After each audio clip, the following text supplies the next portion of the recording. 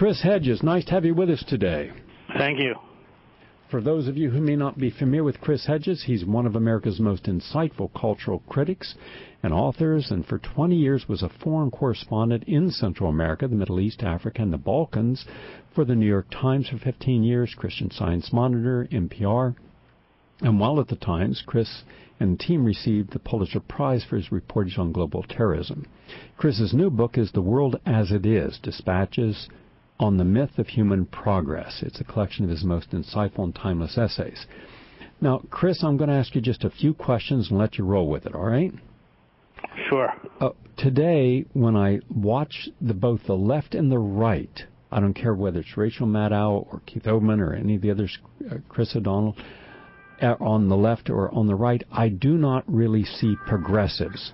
I don't see the people who have the capacity to challenge the existing dogmas and come up with positive solutions. Instead, I see either people of a liberal or people of a conservative perspective.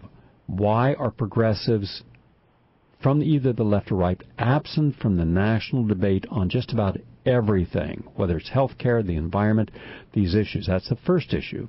And the second issue is, since you have been in the war zones, since you have seen up close and have been the most articulate author I've read about the human toll on the human psyche of what happens when you're face-to-face with death.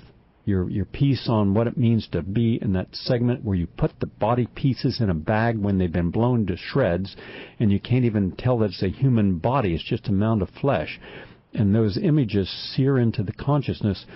Then why is it that our military adventures, we have no major anti-war protest of people? We don't have the senior citizens protesting anything. We don't have the youth protesting. Some hippies and some real activists do, but they are a tiny infinitesimal minority, and rare is that spotlighted. So talk about what happened to our senior citizens, what happened to the professional class, the upper middle class, the wealthy class. Why are they not engaged in protesting these efforts to get us out of these, which is draining us of not only our wealth, but also human lives suffering and those of the countries we're in? Those are the two issues. Would you take those on, please? Well, let's start with the issue you raise about figures like Rachel Maddow and Lawrence O'Donnell and others. These people are courtiers. They function the way courtiers did in the old courts of Versailles or the Forbidden City. They react to the agenda of the day and give it their own peculiar twist of gossip, or but they allow the corporate mainstream to set the agenda. So, for instance, if Fox News is talking about Anthony Weiner, then you can be sure that Lawrence O'Donnell and Rachel Maddow and others are talking about Anthony Weiner. They have a different take on it, the way courtiers often do. But it is just as diversionary, just as trivial, just as absurd as the gossip about Anthony Weiner that comes from the right. And let's not forget that these people are highly paid celebrities. They're not journalists. They're paid to entertain. They're paid to do this. Even figures like Keith Olbermann, who I noticed when he left, it said that he had a salary of $5 million a year. I believe that's right. So all of these people are entertainers, and they entertain us around the salacious garbage that dominates the airwaves and has utterly corrupted news. Of course, this isn't news at all, but it's presented as news.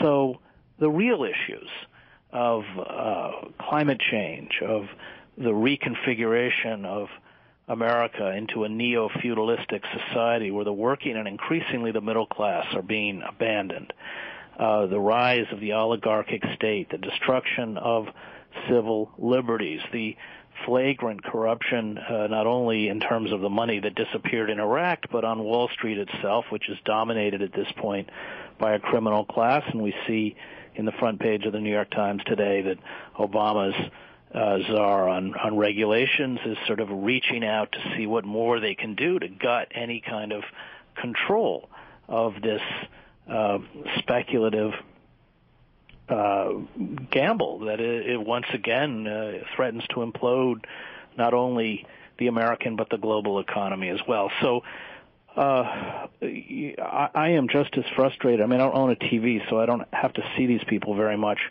But I'm just as frustrated with the faux progressives, the faux liberals who dominate the airwaves as you are, because of course they don't discuss anything real. They discuss precisely what the corporate mandarins want to be discussed, albeit from a purportedly progressive or liberal viewpoint. But they are reactive in that sense, and they are about entertainment.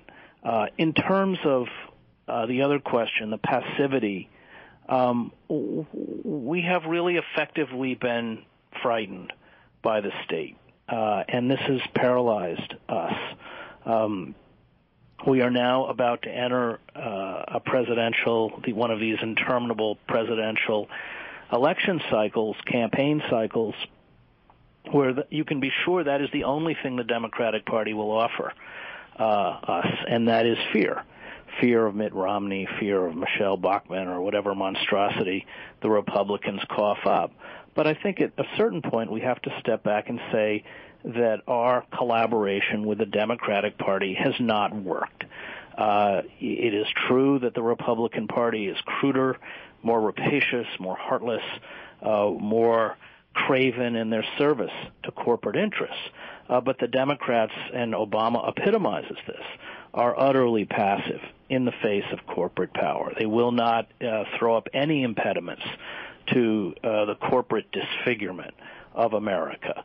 And we forgot, as Karl Popper, the great Viennese philosopher, pointed out, that it's not our job to ask, the question, how do we get good people to rule? That's the wrong question. The question is, how do we stop the power elite from doing as much damage as possible? And having lived in countries like France, I can tell you that is by making the power elite frightened, and that comes through movements. It comes through standing fast around moral imperatives, which unfortunately we have not done, and therefore have been unable to halt this inexorable slide to an America where there are a rapacious elite pulling down $900,000 an hour and 1 in 6 American workers without a job.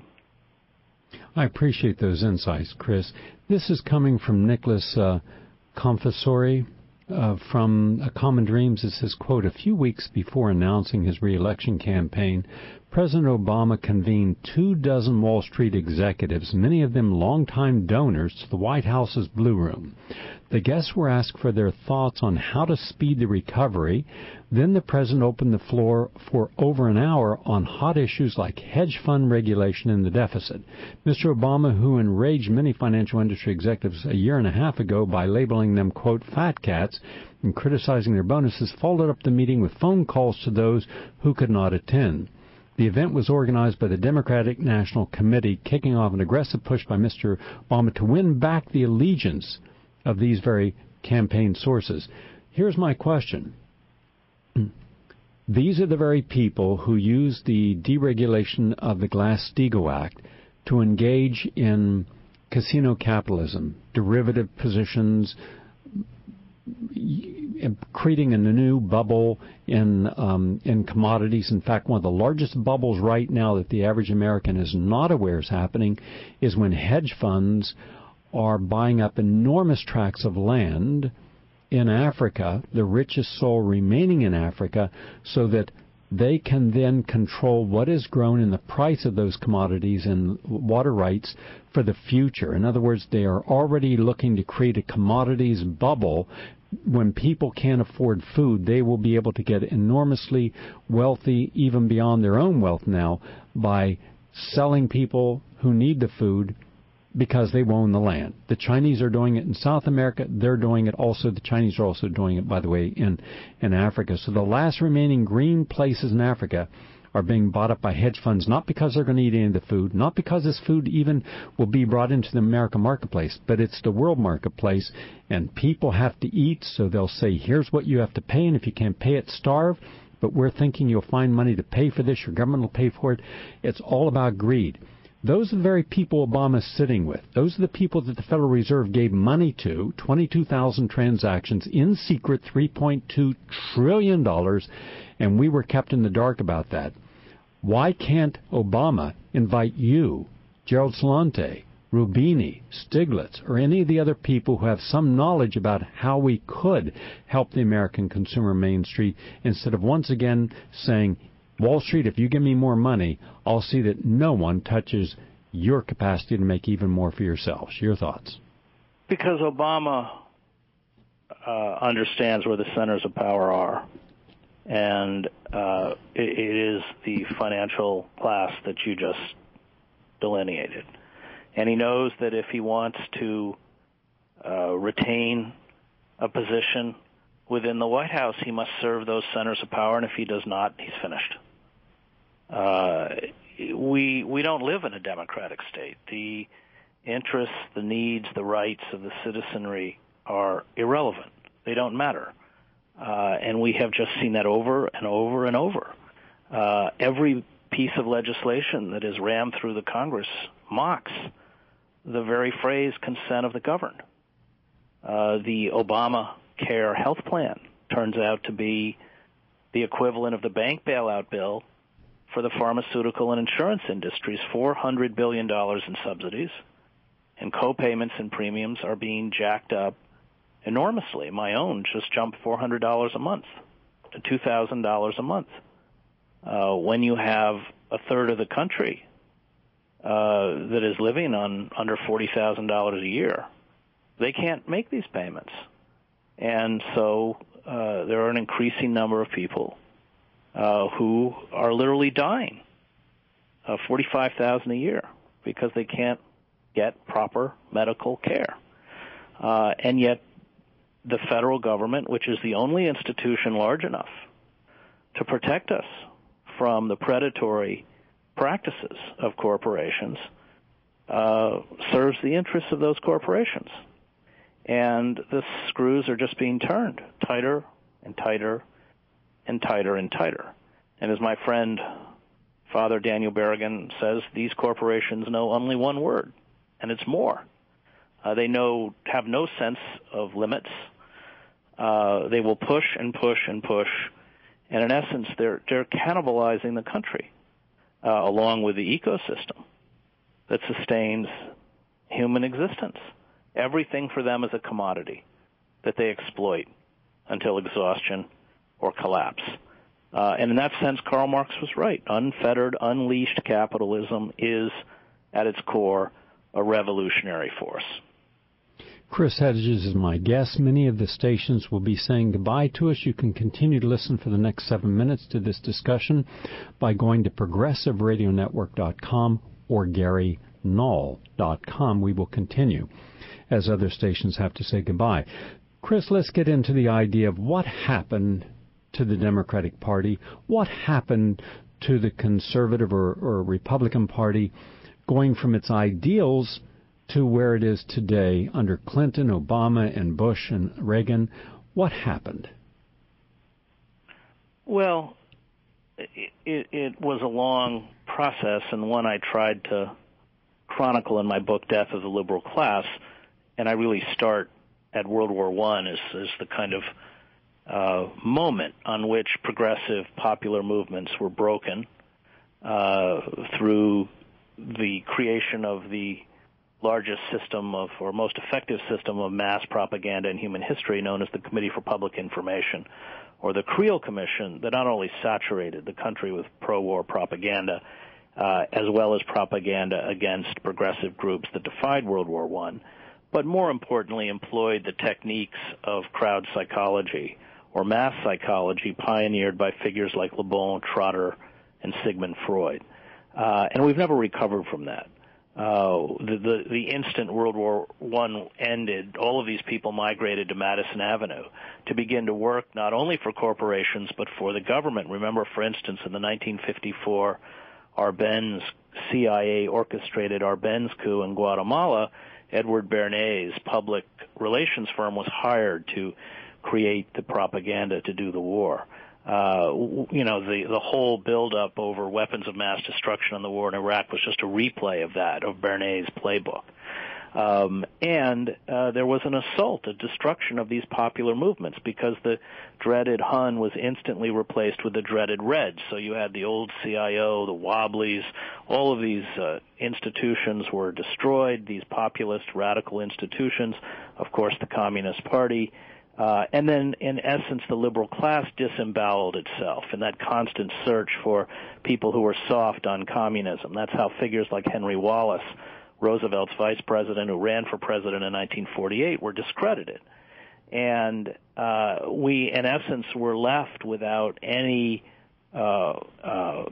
movements that would stand in the way of the rise of the corporate state. It was sort of somehow assumed that capitalism, unfettered capitalism, was good, was a kind of absolute good, because it defied the ideology of communism, and we shifted in the early 1970s, as the Harvard historian Charles Mayer points out, as we destroyed our manufacturing base from an empire of production to an empire of consumption. We began using credit to maintain both an empire and a level of consumption we could no longer afford. Now we've reached a point where that credit is no longer available, where these cheap manufactured goods and cheap fossil fuels are no longer cheap, and we are shifting from an age of amusement, from Huxley's the world state, to Orwell's Oceana. Much more draconian and brutal forms of control. And that's the process that we've undergone. And unfortunately, the dismemberment of radical movements and the disemboweling of liberal groups, whether it's the press, whether it's labor, whether it's culture, public education, and of course the Democratic Party, have left us without institutional mechanisms to protect ourselves. I appreciate that insight. I'm going to ask you to answer this, but I first want to set up the image. I believe at some point the American public has to understand the consequences of the choices made for them or that they participate in as an associated person. In other words, as a passive spectator to the choices of, for example, military conflict. What would happen? This is purely a hypothetical situation, an allegorical one. If each time we saw Sean Hannity or anyone on television saying, support our brave troops in this necessary war against terror, as they're talking, we then show the consequences in each of the areas where we have conflict to the average citizen, to the children, to those children who are affected by depleted uranium, or possibly because there's no clean water and they have maybe dysentery, or to the people who've had legs blown off by personnel landmines. Then body bags, actually showing someone scooping up the parts of a body that have been blown away in one of these improvised explosive devices of an American soldier, watching them writhe in pain, much as we did in the Vietnam War, when we saw what actually was happening in the different provinces from the Viet Cong in that conflict. And then have a third segment showing, as I saw and as I filmed, down in just the woods around Cape Canaveral, right beside a suburban area, hundreds of vets who were now living in little tiny pup tents. Sometimes the pup tents so small their body couldn't fit in it. When I got there with the camera, and it was 10 o'clock in the morning, it was 95 degrees, and the mosquitoes were everywhere. The first guy I found, first there was a coral poisonous snake about 7 feet away from the guy, a little snake. Secondly, the guy's feet was outside of the tent, and mosquitoes were all over him. It looked like someone just taken a match and burned him 1,000 times on the legs. And this was a guy who had a little rack of beans out in the heat, and he had a little burner. His campsite was neat, but he was about 6'3", and his tent he couldn't fit in. This guy, when I started to talk with him, and he set up I noticed that there was a blood stain. I said, you've got some blood on your chest. And so he pulled up his shirt, and he had stents. And he said, well, I just had 2 stents from a heart put in there 2 weeks ago. And I said, well, friend, it's septic. You have a massive infection. He said, well, I don't have the medicine. I don't have the money. So he handed me a prescription. Prescription was for $71, but he didn't have $71. So he didn't have the medicine, so therefore he couldn't affect his infection. Then I said, well, why don't you just go to an emergency room? He says, well, it doesn't work that way down here. He says, when I was walking to the hospital the other day, I couldn't make it. I can't walk very far, and it's 4 miles. So I stopped to sit down to get my breath, and a policeman came by and gave me a ticket for loitering. It was $40. I can't afford the $40. A month from now, they'll give me another ticket, then they'll come and arrest me and put me in jail. And he said, there are thousands of homeless vets in jail because they got tickets like this. Then he showed me and introduced me to another vet about 20 feet away who got a ticket for holding up a little sign by the road that says, I'm a homeless vet, can you help? That was a $30 ticket. And again, I said, well, why would you get that? He said, because vets here are harassed. So I said, so you've got an infection that can kill you. You've got a prescription, but you can't fill it. And that's correct. And he says, none of us down here have any money. So I said, well, what do you do each day? He says, well, we all walk early in the morning at 3 o'clock to the employment center, but the moment you sign up, you have to tell them if you're a vet. If you're a vet, you have to go to the back of the line because nobody wants to hire a vet. And so we walk up here, we sign up, we don't get picked, we walk back. It's 6 hours. Once a day we can walk to another place and get a free meal. And he said, and that's it. So then I helped him out. I bought him his medicines, and I did what I could to help him. I got him some food brought in, and I did what I could. I can't help them all, but the ones I could help personally, I did. And there was one woman, her name is Red, and she was helping these others, and she had been a vet, and she went through post-traumatic stress disorder. She lost her family because of her erratic behavior. She ended up homeless on the street, and the vets hang together simply because they at least have the experience of survival. So then I said, when you were going to war, did you see the people promoting going to war on television? She said, yes. I said, Glenn Beck and all these others. It says Glenn Beck, Sean Hannity, Bill O'Reilly, Laura Ingraham, Laura Schlesinger, Michael Savage. Have any of these people come down here to help you in your hour of need? And she just laughed and she said, are you kidding? No one comes here to help us. I said, how many of you are there? She said, in this area of Florida, living without electricity, food, water, or help, 16,000 living in the woods. I said, you're kidding me. She said, well, come with me. So over the next several days, all day, from morning till night, I traveled into the woods and met all these vets. Some were alcoholic, some were not, but they were all abandoned. We then have located about 800,000 homeless vets. So here's my larger question. When I went into the people's, knocked on the doors, and I filmed this, by the way, and you'll see this in this Homeless Inc. documentary that you're in also. I asked people, I said, are you aware you've got a lot of homeless people? Oh, yeah, we're aware of them. Have you tried to help them? Why should I help them? It's not my problem. But these are people that served your country. Whether you believe or don't believe in the war, they're still human beings. They're spiritual beings. Not my problem. Let the government. VA got to help them. I said, but no one's helping them. Well, it's not my problem. Everywhere I went, I didn't find a single human being in any of the homes in the neighborhoods where these vets walked and did not commit crimes. I asked the police, are there any crimes committed by these vets in the neighborhoods? They said no. I asked one police officer, then why would you give a person that doesn't have a nickel in their pocket, that is walking with 2 stents in their chest, 4 miles in one direction to see if he can get some work? He shouldn't be working at all. He should be in a hospital. Why would you give this guy a $40 ticket for taking a break and sitting on a public bench? Because if you or I sat on that bench, we wouldn't get a ticket. He said, well, it's one of the rules. And I'm thinking, my God, we have a police state here. So I was very concerned about we becoming a fascist state? That the liberal class, is, in its own arrogance and in conceit and hubris, has refused to acknowledge the loss of our rights? The American public being indifferent to the suffering of others except themselves? The idea that we have all these people out there who've got serious problems, no one's helping them, no one's paying attention, not the government, not the people promoting the war.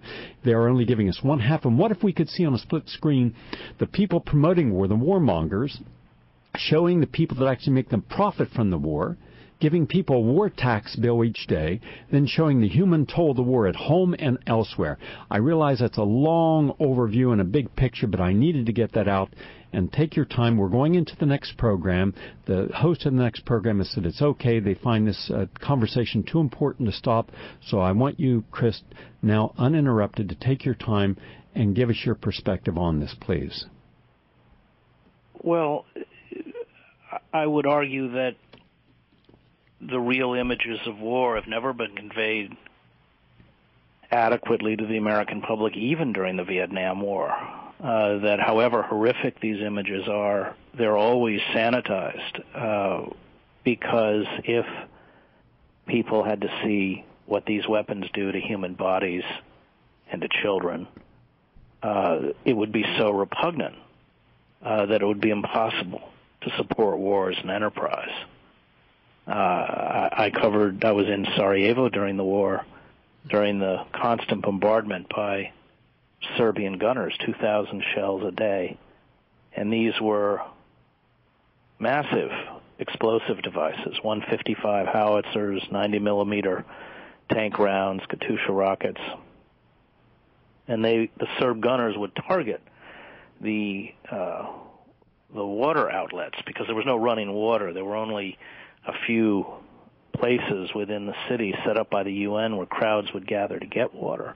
They would target these places, mothers with children, and these shells would come in, and the dismemberment was horrific. And the difference between standing at one of those spots and the images that were eventually conveyed to the outside world, as horrifying as they were, bore no relation. I mean, people's guts spilling out or their legs blown off. Things were carefully cropped and edited, and not only that, but you only saw 30, 40 seconds of it. A person who has their legs blown off, and I've seen it, actually takes about 6 hours to die. Now, there is the technological capacity, of course, to set it up in real time and show us these deaths, or show us what these bits of iron fragments that are spewed out from 1,000-pound iron fragmentation bombs, or Hellfire missiles that, when they explode, suck the oxygen out of the air. We could show you the bodies of children. We could show you this. But the masters of war and their corporate lackeys, remember, we have one of the largest corporations that controls media outlets is General Electric, which is also a huge supplier for the war industry. They're never going to show you these images because it would compete or challenge that mythic narrative of war, of glory, honor, heroism, words that after 30 seconds in combat become obscene. And the masters of war, and this is true throughout human history, work very, very hard to hide the reality of war and replace it with a narrative about war that is utterly fictitious. And this, of course, is part of the trauma that combat veterans face when they come back, that they understand the lie that has been propagated by their religious institutions, by schools, government, the entertainment industry. And so the crisis they face is not simply a crisis where they must struggle with trauma, but it's also an existential crisis, because nobody really wants to hear. People prefer to lap up the myth, which is about our collective self-glorification and collective self-empowerment. And I think that's always the struggle for those of us who return from war zones, is that it's impossible finally to compete against that myth. That myth wins, and we're rendered silent. My final question for you today, and I thank the program that we're in right now for allowing us to extend this. Thank you for that. Chris Hedges, go back to the issue I asked earlier. Why do you believe our senior citizens, our professional class of doctors, engineers, architects, sociologists, psychiatrists, academics, our working middle class, our upper middle class, and the wealthy class are virtually, with our youth, disengaged from anything that is meaningful to our future in a proactive way? Well, I think it's a combination of factors. I think fear, which I mentioned before, is big. I think they have effectively made us, cowed us through fear. The kind of virtual hallucinations that preoccupy, especially kids. As my friend Ralph Nader said, the only thing they haven't figured out how to do is put a chip in your brain. This is really a conspiracy against reflection and thought, because real thought requires long spans of silence and time and contemplation. It's, that old line from Auden, the lights must never go out, the music must always play, and all the conventions conspire to make this furniture assume the fort of home, least we should see where we are, lost in a haunted wood, children afraid of the night, who've never been happy or good. The destruction of the working class, the middle class, and self-identified liberals within the society ignored the assault on working men and women, and you just spoke, when you spoke about that tent city, as a window into it, but this is just happening all over the country. I've just returned from Pine Ridge, South Dakota, the poorest county in the United States, 80% unemployment. There are massive pockets now, and I know you've been to Camden as well, which are rendered invisible, so that we can be entranced with the latest celebrity meltdown, whether it's Charlie Sheen or Wiener, who I mentioned before. I mean, it's every week it's somebody new, and as this is happening, we are being steadily stripped of power, economic and political power. And I think we don't react because the culture is awash in lies, because the state has made us effectively afraid, and because we destroyed the movements that once gave a voice to the popular aspirations of ordinary men and women. Let us hope that we regain some sense of our moral perspective. Thank you very much, Chris Hedges. Chris Hedges is the author of The World as It Is, Dispatches on the Myth of Human Progress. We look forward to our next conversation, Chris. Thank you, Gary.